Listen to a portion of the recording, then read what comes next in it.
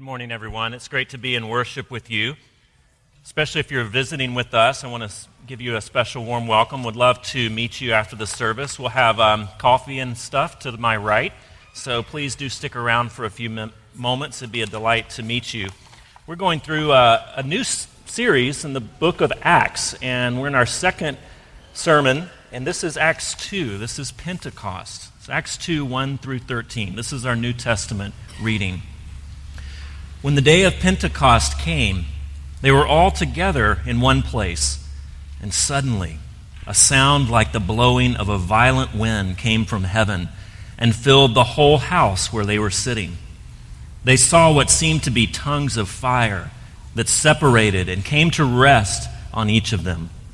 All of them were filled with the Holy Spirit and began to speak in other tongues as the Spirit enabled them. Now there were staying in Jerusalem God-fearing Jews from every nation under heaven. And when they heard this sound, a crowd came together in bewilderment, because each one had heard their own language being spoken. Utterly amazed, they asked, Aren't these who are speaking Galileans? Then how is it that each of us hears them in our native language? Parthians, Medes, Elamites, residents of Mesopotamia, Judea, Cappadocia, Pontus and Asia, Phrygia and Pamphylia, Egypt and the parts of Libya near Cyrene, visitors from Rome, both Jews and converts to Judaism, Cretans and Arabs. We hear them declaring the wonders of God in our own tongues. Amazed and perplexed, they asked one another, What does this mean? Some, however, made fun of them and said, They have had too much wine. This is the word of the Lord. Let's pray together. Holy Spirit, we pray that you would come in our midst. We hear these remarkable, phenomenal stories about the work that you have done, the way you have made your appearance in times past. And Father, we do not expect something so visible, so miraculous, but nonetheless real and potent and powerful. And I pray that, Holy Spirit, you would come in our midst through this word, through your word. Would you make your home within us, and would we then chase after the things that you want for us?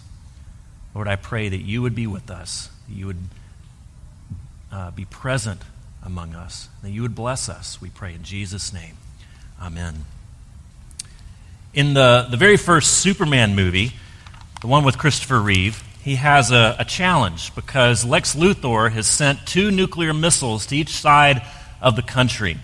And one is headed to California, where Lois Lane is, and millions of people are going to die. The other is headed towards New Jersey, I think it was. And even Superman, with his great speed, can't get to both and save both. And the problem is, of course, he wants to go to California because that's where Lois Lane is.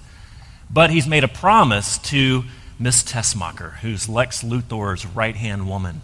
And so he has to go and save the East Coast first from this nuclear missile. And then he gets to California, and of course, it's too late.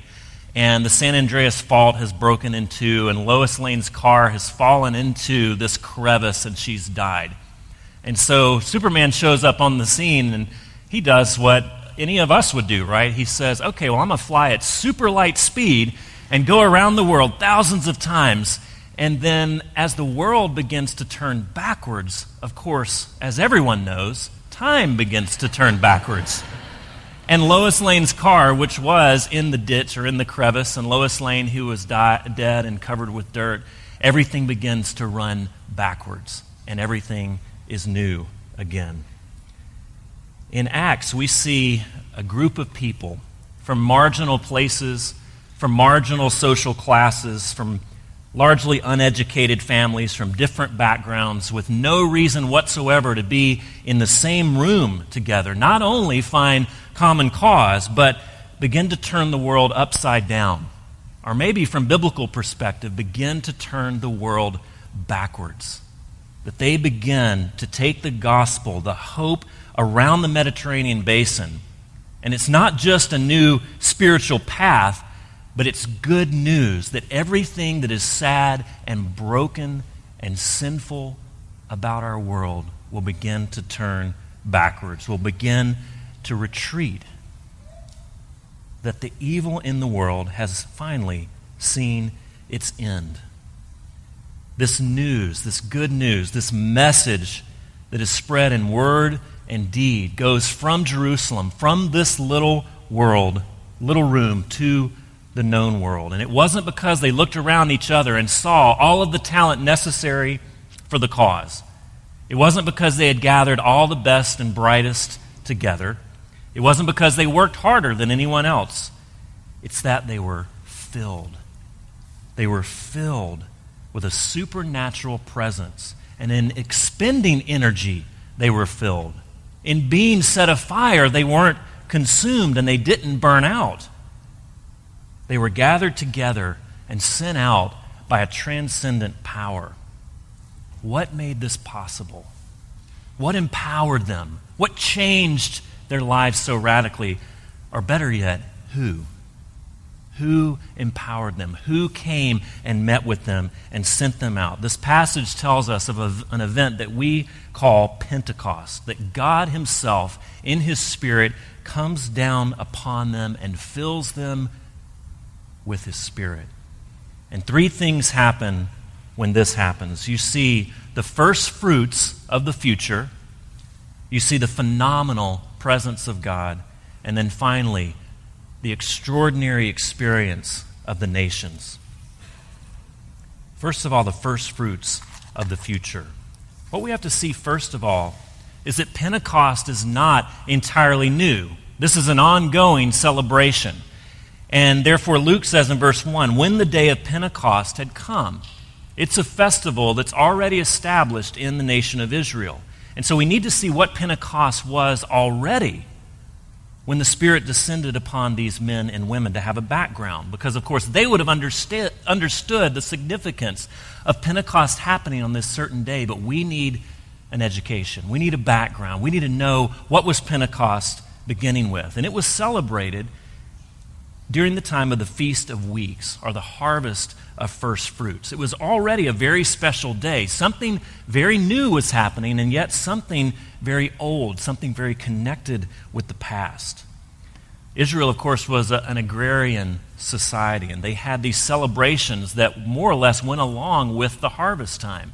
And the harvest of first fruits, or the feast of first fruits, was when the very first things that were brought out of the field were taken to the temple. They were devoted to God as a sign, as a recognition of the fact that he was the provider and that only he could guarantee that the rest of the harvest would be brought in. So it was an act of worship. It was an act of celebration. And it happened basically around 50 days after Passover. 50, penta, from our Greek Latin word, which we get penta, 5, Pentecost. And that's why it's come to be called Pentecost. Now, what does it mean that the Spirit of God descends on the Feast of First Fruits? What could he be saying by this? What could God be conveying by sending himself, sending his presence, the Spirit descending on the Feast of First Fruits? Well, as I said, they would have picked up on this. Aha! But we need a little background. We need to look around to the rest of the Scripture, the rest of the Bible, to get a picture of why now? Why is the Spirit coming now? The Apostle Paul, who is a writer of much of the New Testament, one of his most prominent books is the book of Romans. And he says of the universe that there is a hope that the creation itself will be liberated from its bondage to decay and brought into the freedom and glory of the children of God. Decay. That's a very interesting term for a pre-modern man to use. That everything in the world is subject to decay. That's pretty advanced physics. The Big Bang understanding of the universe is that everything exploded, but then is now contracting and is now running down, that everything is falling apart, and that there's more and more disorder in the world. Some of you look great. Some of you are doing great. Some of you have great jobs. You have great children. You have a great spouse. Your bank account is flush, but it will not last, and you won't be able to hold on to it. I'm sorry, I know that's kind of a downer for Sunday morning, but everything is subject to decay. Everything that you possess, everything that you are, is running down. The fundamental truth to existence is that we struggle and we fight against this decay, that we want to hold on, and that we hope against this continuing decay. But Paul says, and really the whole Bible says this, that there will one day be, Paul looking back, the Bible, Old Testament looking forward, there will one day be this new movement of God, this phenomenal presence that will signal that hope is not in vain, that hope that the decay will one day start and stop and begin to roll backwards is not in vain. That there will be a new liberation that will come down from heaven that will be a reversal of that decay. And here, when the Spirit comes upon these men and women in phenomenal ways, when does it come? At what time? At what celebration? At the harvest of first fruits. Luke is saying that hope is being established now, presently, in your midst, disciples. That hope that decay is not the end of the story is coming true now, and it's the first fruits. The future is coming into the present. In October of 1871, the Great Chicago Fire destroyed most of Chicago, but surprisingly, the flames started on the other side of the river from where most of the population was and where most of the destruction happened. How did it leap across the river? Well, part of the explanation was a series of high winds on that day and the days coming after that actually moved the flames from kind of ship to ship to the sails and the very dried out wood of the bow and so forth, that the fire jumped. But part of the explanation is also that in those days, the Chicago River was this shallow, sluggish sewer of a river. The Union stockyards in Chicago dumped all of their animal waste just right into the river. And that it was so bad and so sluggish that it became combustible. And that the flames could actually move across the river because there were so much just disease and feces and combustible things sitting in that river. And waterborne diseases broke out all over the city year after year. And this really was the story of the industrialized cities in those days. And they didn't know where it was coming from or how to control it. And so every year, tens of thousands of people died from cholera and typhoid. But in 1885, 14 years after the Great Fire of Chicago, the city engineers finally had an idea, and they took action, and they dug a 28-mile-long canal moving more dirt and rock than the Panama Canal. And they set in a series of locks and gates, and then on January 2nd, 1900, a worker opened the sluice gates at the front of the canal at Lake Michigan, and all of the Great Lakes began to flow into the Chicago River. Fresh water began to wash over that sluggish sewer of a river and clean it out. And of course, it took a while for the water to come 28 miles into the river, and took even longer for the river to be cleaned out so that you could actually think of the Chicago River as a clean place, of something that you could actually drink from and swim in. And the new water, as it came out of the gate, not only cleaned the river basin, but it reversed. The historical flow of the Chicago River was entirely reversed. The water came into that sewer and began to push it out, and it began to flow in reverse all the way to the Mississippi River. Instead of shallow and sluggish and diseased water making the community sick year after year, now the river brought life. What God does at Pentecost is even more astonishing because He is reversing the flow of the very human soul. He is reversing the flow of creation itself. Creation has been flowing in one direction since the very beginning of human history. And the coming of the Spirit at Pentecost is the opening of that gate where water begins to flow. Now, when that gate was opened in Chicago, you couldn't stand in the middle of the river and claim that there's no hope because the gates have been opened and the water is beginning to flow. But you also couldn't stand in the Chicago River and say everything is okay because you're still standing in muck and sewage. You couldn't be overly triumphalistic and you couldn't be overly pessimistic. There was still death and decay everywhere you looked, but the water was flowing. And therefore there was reason for hope. The gates have been opened. The water is coming. Not everything is taken care of yet, but one day it will. One day this river basin will be full of fresh water and fish teeming in it, and it will be the source of life for this city. The waters are flowing, and they begin flowing in a dramatic way through the presence of the Spirit at Pentecost.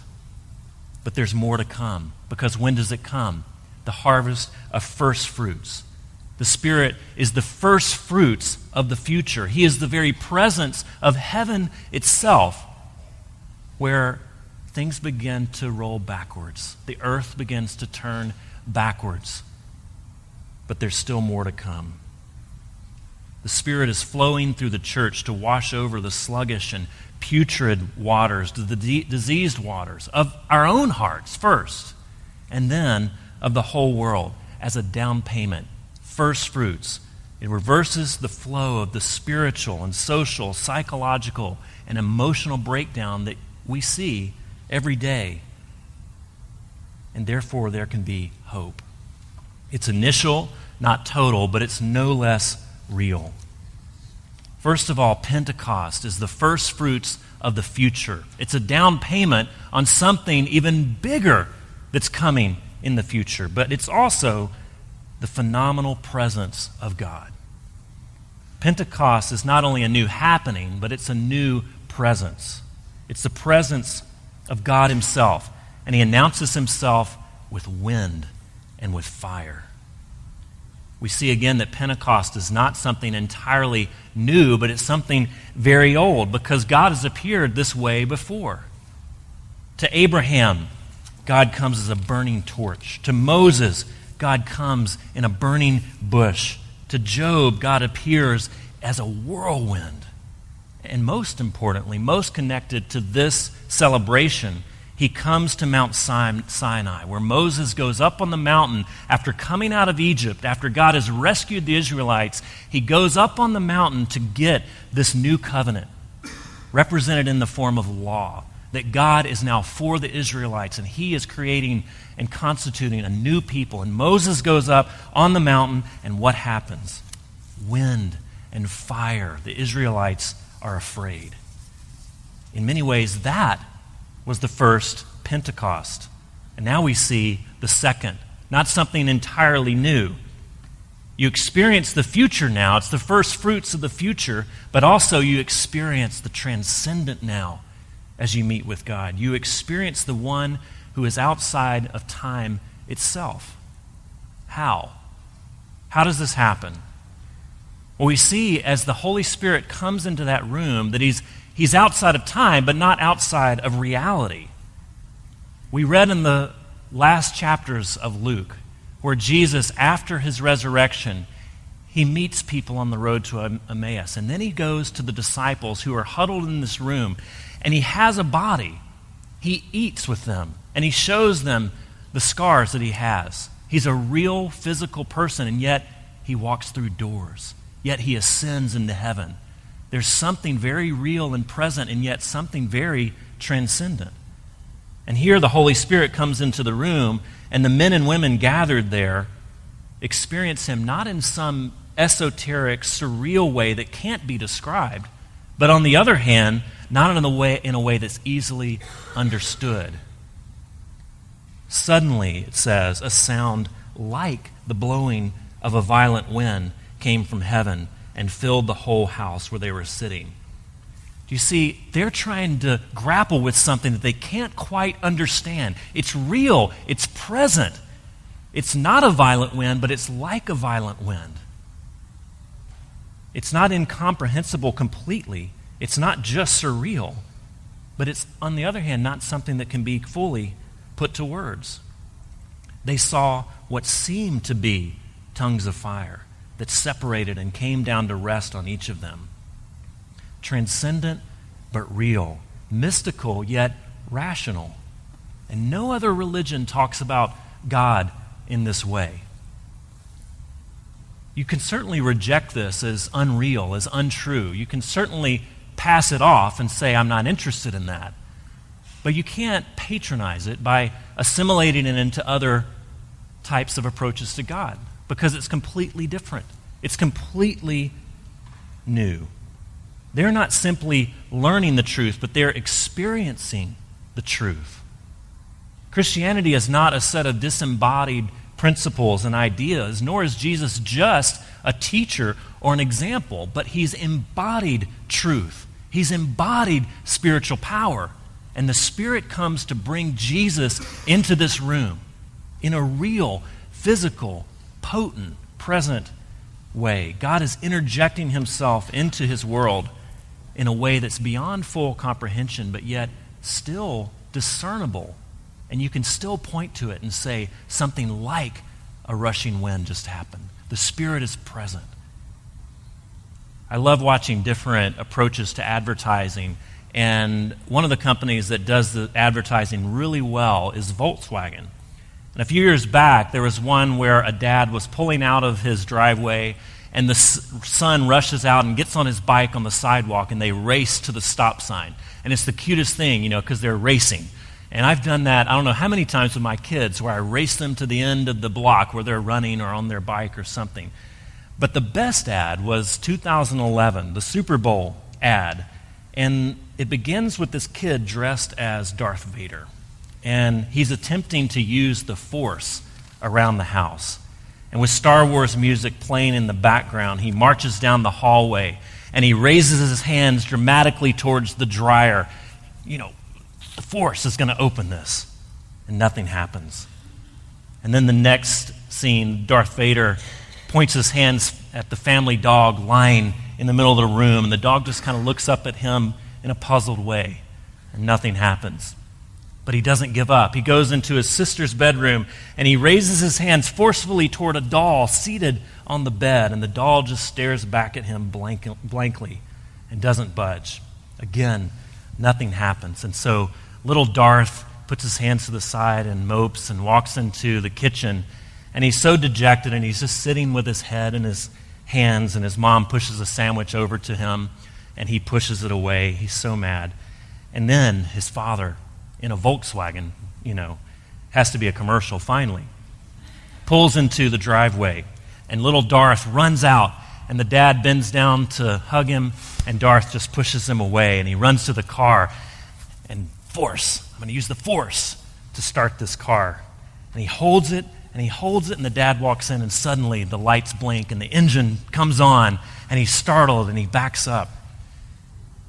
And he looks back at the car, he looks at the kitchen, he looks at the car. What just happened? What just happened? The Force finally worked. How do I explain this? How do I get my head around this? They were filled with the Holy Spirit, a sound like the blowing of a violent wind, and they saw what seemed to be tongues of fire that separated and came to rest on each of them.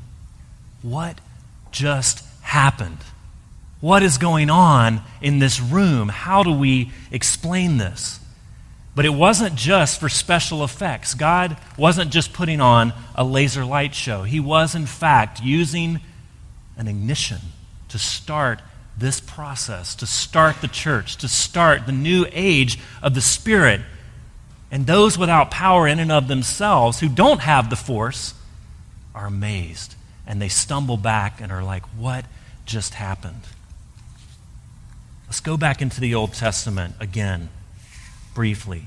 If we're talking about the second Pentecost, what did God come to do at the first? He came, it says, to declare his name. There's wind and fire, but it's not just to give thrills. It's not just special effects. It's for a purpose, to show who he is. And Moses goes to God and says, God, I need to know that you are with us. And he says, what? Show me your glory. I want the transcendent power. I want a sign that I can take down to the Israelites so that they will know you are with me. And God says, Moses, you don't understand. You can't see my glory. No sinner can see my glory. You would die, but I will show you my goodness, and I will declare my name to you. And he does this strange thing. He sets Moses in the cleft of a rock, and he says, I will pass by you, and I will cover you with my hand so that you will not be obliterated, and I will let you see not my glory, because that would kill you, but my goodness.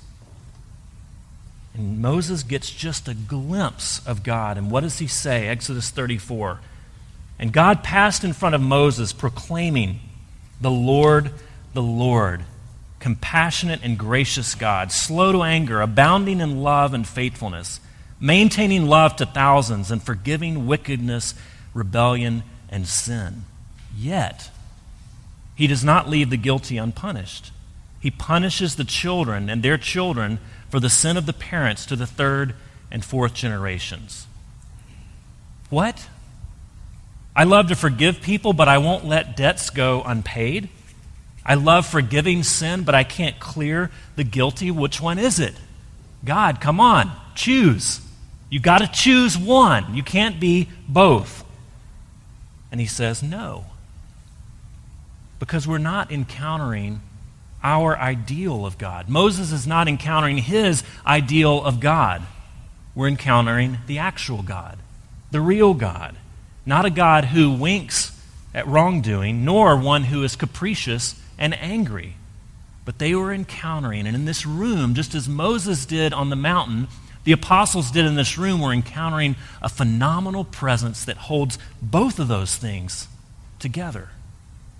He doesn't just act on justice, which would please sort of one side of the room, one side of the political spectrum, people who like black and white, people who like high walls, think about good and evil in very binary ways.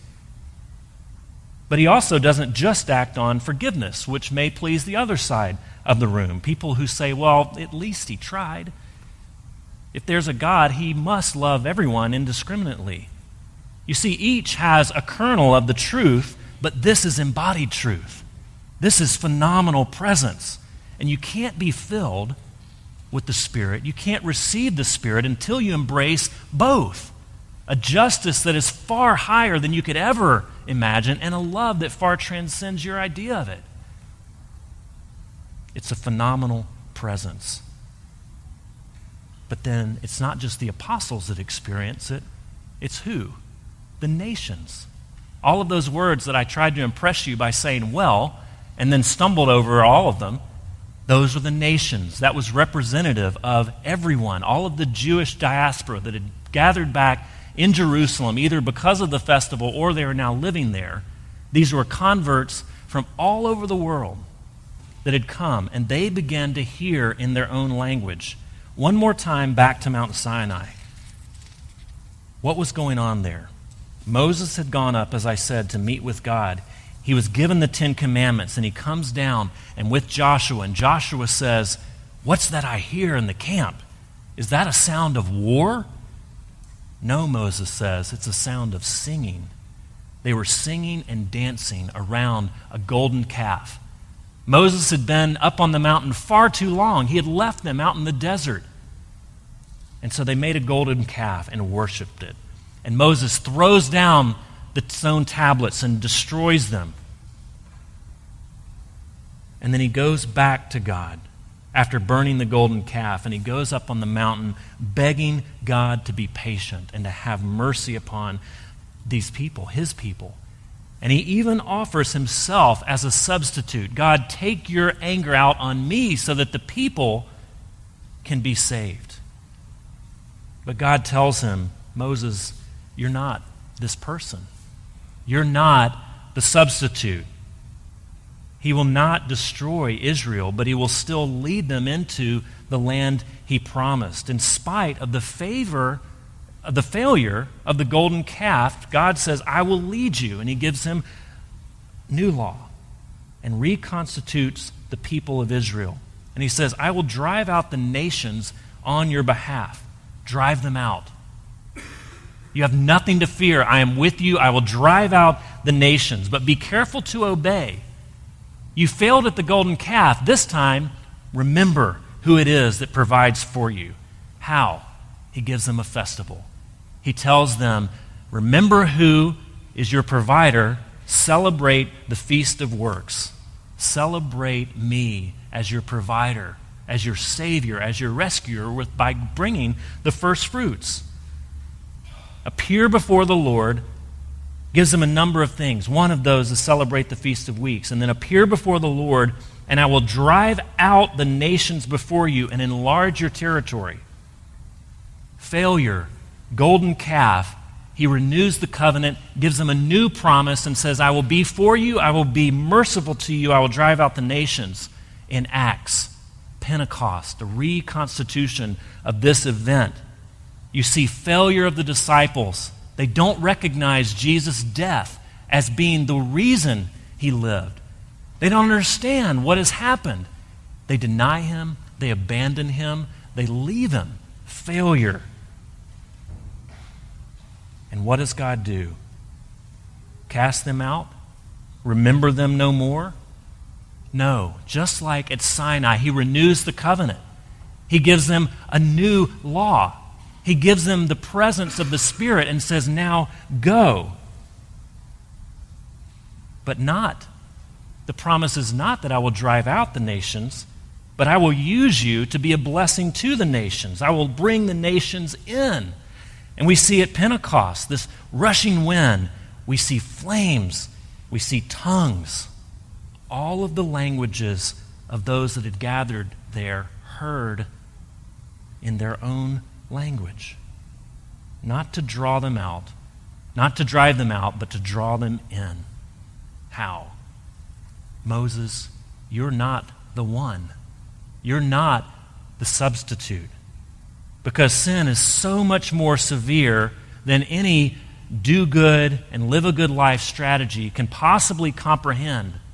Moses, the most humble man on the face of the earth, you are not good enough to be the substitute. You are not holy enough. You are not without blemish. You are a sinner yourself. You can't pay the price. And yet, so much more loving than any God accepts everyone indiscriminately metric can possibly comprehend. Moses, you can't possibly love your people like I can. You're not an adequate substitute. Instead of Moses, you get Jesus. The phenomenal presence of God in the person of Jesus. And at this moment at Pentecost, the justice of God is represented in Jesus. The justice of God falls upon Jesus, and therefore you can come to God expecting his love. The phenomenal presence of Jesus in person, embodied, goes to the cross. He absorbs the justice of God, and he gives love. And not only to you, but to everyone, to anyone. The people gathered there heard the gospel in their own languages. And therefore, Jerusalem was not the final resting place of grace. It wasn't where God's Spirit rested to bless the already convinced, but it's the place where the first fruits came down. It's the place from which the people were sent. Moses wasn't an adequate substitute, but Jesus was. And Jesus leaves the earth, he ascends and says, I will send you a helper, the comforter, the one who will continue to do all that Jesus began to do and to teach. And now, as we leave this time, we're sent to the table. We come to the table to encounter the phenomenal presence of Jesus himself, the phenomenal presence of God. It's not flaming tongues and violent wind, it's bread and wine. It seems much more meager, but it's no less real. And as you come to the table, you eat of the first fruits, the down payment that says one day this will last forever. One day there will be a feast so much greater than this that will go on forever in heaven. And here's the guarantee, here's the first fruits, here's the deposit. You come to the table to encounter the phenomenal presence of God. You eat of the first fruits, and then you go. you go to the nations. This table is not just for you, but it's an invitation to everyone. And that's what we want to embody as a church and as we come to this table. Let me pray for our meal together and pray for our time in conclusion.